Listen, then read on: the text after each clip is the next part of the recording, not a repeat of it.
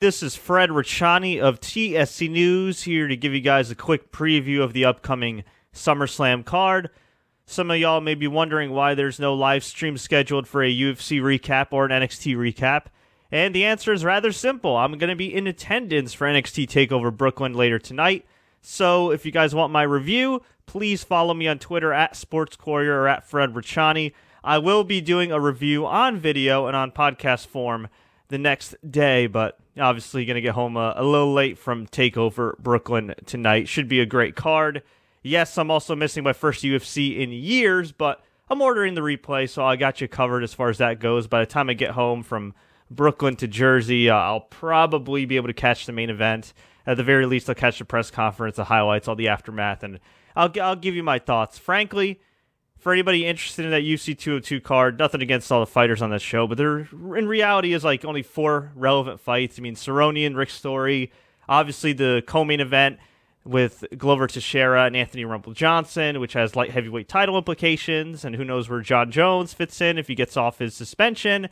And then you got, of course, the main event, Conor McGregor and Nate Diaz, and then to a lesser extent, Cody Garbrandt, who's a rising contender at 135. So there's your quick UFC 202 preview. Those are the real relevant matchups there. But let's go over to SummerSlam card, which unfortunately has a lot more irrelevant matches than relevant matches, kind of like UFC 202. Because you see, SummerSlam is a 6-hour show. So for those asking me why I'm not going to SummerSlam, do you regret not getting tickets for SummerSlam? The answer is a resounding no. The show starts at 5 p.m. Eastern Time, ends at 11 p.m. Eastern Standard Time. And if you know anything about recent WWE pay-per-views on the network, particularly, WrestleMania, their last 6-hour show, they went long. Very long. Almost 7 hours long. I mean, for the love of God, we don't need this many matches. There are 13 matches as of press time on the SummerSlam card. 13! Let's start with the least relevant, shall we? We have American Alpha, the Hype Bros, Usos, taking on Breezango, the Ascension, and the Vaudevillains in a 12-man tag. Now, if this sounds familiar, it's because you just saw it on SmackDown and American Alpha was victorious. Why are we getting it here? I have no idea, but good God almighty, I guess they're trying to test the crowd. Because if they ain't burned out by the end of the night, I mean, they either had a lot of Red Bull or they're better fans than me, because Jesus Christmas. You got to remember, too, a lot of these fans are hardcore fans. Some of these people are traveling from the UK, traveling overseas. Chances are they're going to take over tonight. Chances are they're on their way to Evolve tonight as well. So they got an Evolve show, then an NXT TakeOver show, and then they're going to have to sit 6 to perhaps 7 hours for SummerSlam? Ooh, never mind the fact that people don't factor this in. Some people got to make their flights. Some people got work the next day. Concessions are expensive in the arena. You know, you get tired being in that seat of yours. I mean, look, Barclays is a gorgeous arena. I love it, but I mean, geez, man, I get tired sitting 4 hours there. So, going to be interesting to see how the crowd reacts. That is a lot of matches, and we're not even close to being done because we also have Sami Zayn and Neville, the random tag team, taking on the Dudley Boys. Yes, this is Sami Zayn's reward for having a match of the year candidate in which he was victorious in with Kevin Owens. A random pre-show tag team match with Neville and the Dudleys. And hey, Neville deserves better too. Both guys should be in the U.S. title picture, especially because Roman Reigns he was 1-3 going into challenging Mr. Rusev before he got the win on Raw the night before. We also have, as far as pre-show matches, it looks like Cesaro and Sheamus Best of 7 series is on the pre-show. Cesaro also deserves better. And hey, Sheamus is pretty damn good in the ring, man. I don't know if I'm feeling him on the pre-show, but okay then. And then we have our main card. At least it looks like this match is still on the main card.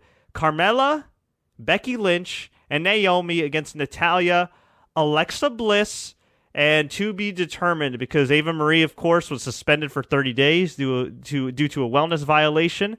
And she admitted it was Adderall that she failed for.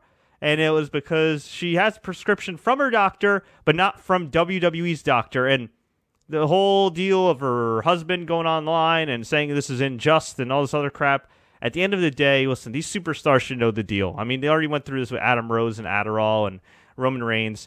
You need a prescription from your doctor. Any marked doctor can give you some type of pills or medication or whatever for the right or wrong reasons, okay?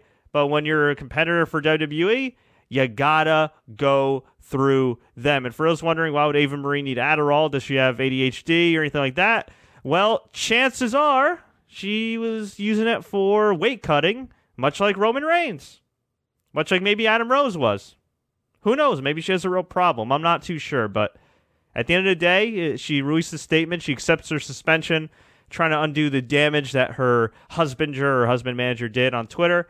And so she is off the card. Nikki Bella, according to Pro Wrestling Sheet, has been cleared to return. I don't know if she'd return in this match because she's a babyface, but she could. I mean, whatever. It could be like a one-time thing, and then they could break them up, and she could be a babyface again. Or what I would do maybe is have Asuka appear. Have Asuka just run roughshod over everybody. It's good promotion for NXT. You could see Asuka every week on NXT, Wednesday nights on WWE Network. And then Alexa Bliss and Natalya can try to take credit for the victory, and Asuka just takes them out. That'd be pretty cool. Miz versus Apollo Crews for the IC title. Should be a decent match. I hope Apollo Crews wins, but I have a feeling they may save this for the upcoming Backlash pay-per-view next month, which is SmackDown brand only. Enzo and Cass against Jericho and Owens. I hate seeing these guys in comedy. I think Jericho and Owens could be utilized a lot better. I would have to say Enzo and Big Cass should win because they are in New York and they are super over. And I would assume this would lead to Jericho and Owens in a match next month on the Raw-only pay-per-view, whichever one that is. I think it's Clash of Champions. And I could see Kevin Owens taking out Chris Jericho and sending him on his yearly hiatus. New Day versus The Club. I got the New Day actually winning this one because Big E is supposed to come back. He's already doing appearances all throughout New York City for SummerSlam. I have a feeling he's going to come back and distract the Club, and the Club's going to lose, much to my chagrin. Now, I could also see the Club beating the New Day, just not at SummerSlam, which, honestly, I mean, what a waste of the Club. I know the New Day sells merchandise, but I think if you take the titles off of New Day, it's not really going to hurt them as long as you keep them a featured act. Yeah, I mean, it's just been kind of disappointing. The Club's become the comedy club and the jobber club. It's quite unfortunate. They're making money. I'm happy for them. They've worked hard. They've gotten to this point. You know, they've finally gotten to the big dance, at least in the case of, you know, Carl Anderson and AJ. But I really do think they need the win here. Sasha Banks and Charlotte, based on Charlotte getting the upper hand the last couple of weeks, I can see Sasha Banks getting the win here, retaining the Women's Championship. Remember, Dana Brooke is barred from ringside.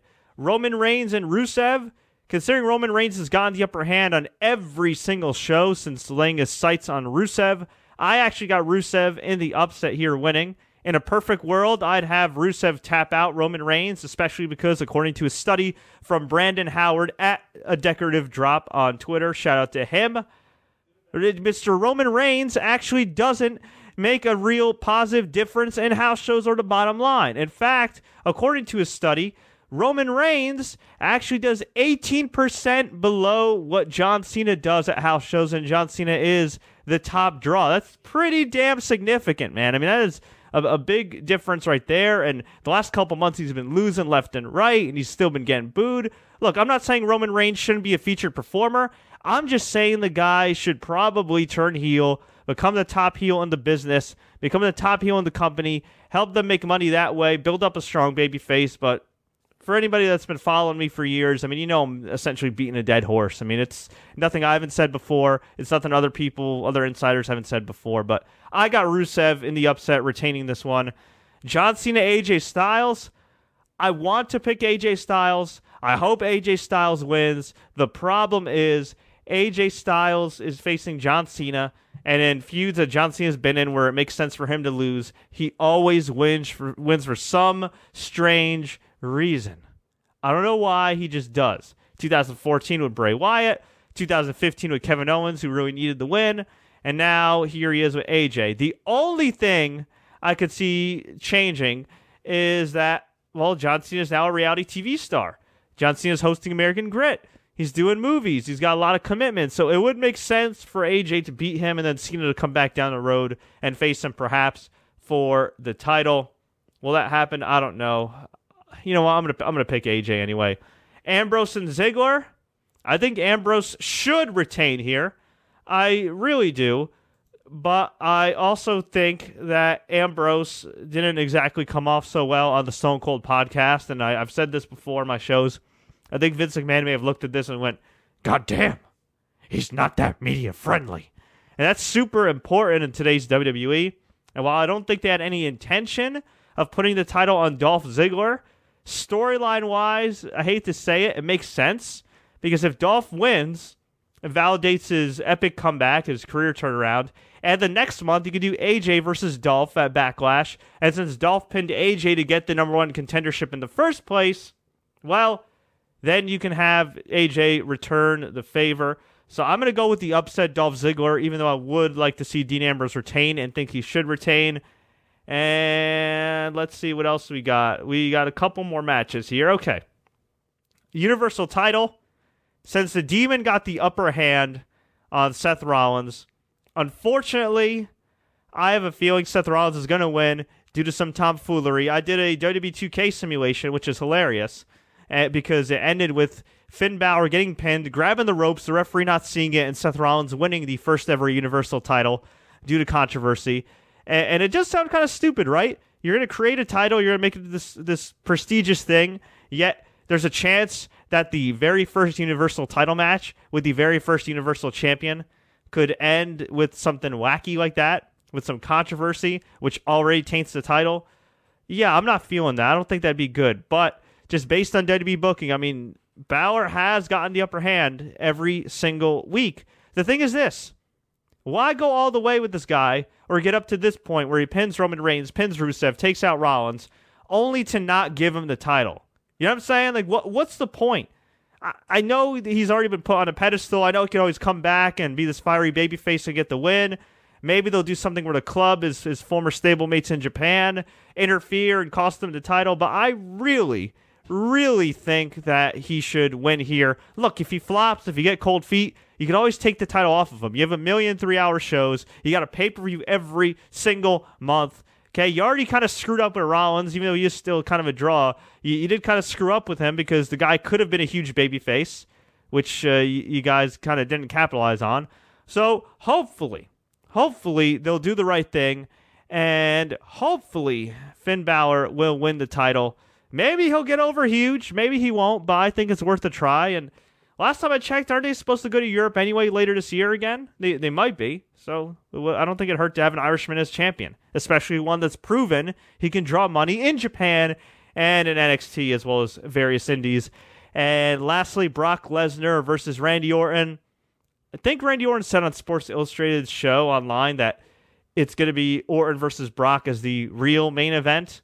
If that's the case, I hope they have a hell of a match. More often than not, Brock Lesnar delivers. And I can see Brock Lesnar getting the win. It would be cool if they did some type of big angle to set up Brock's next match after this match.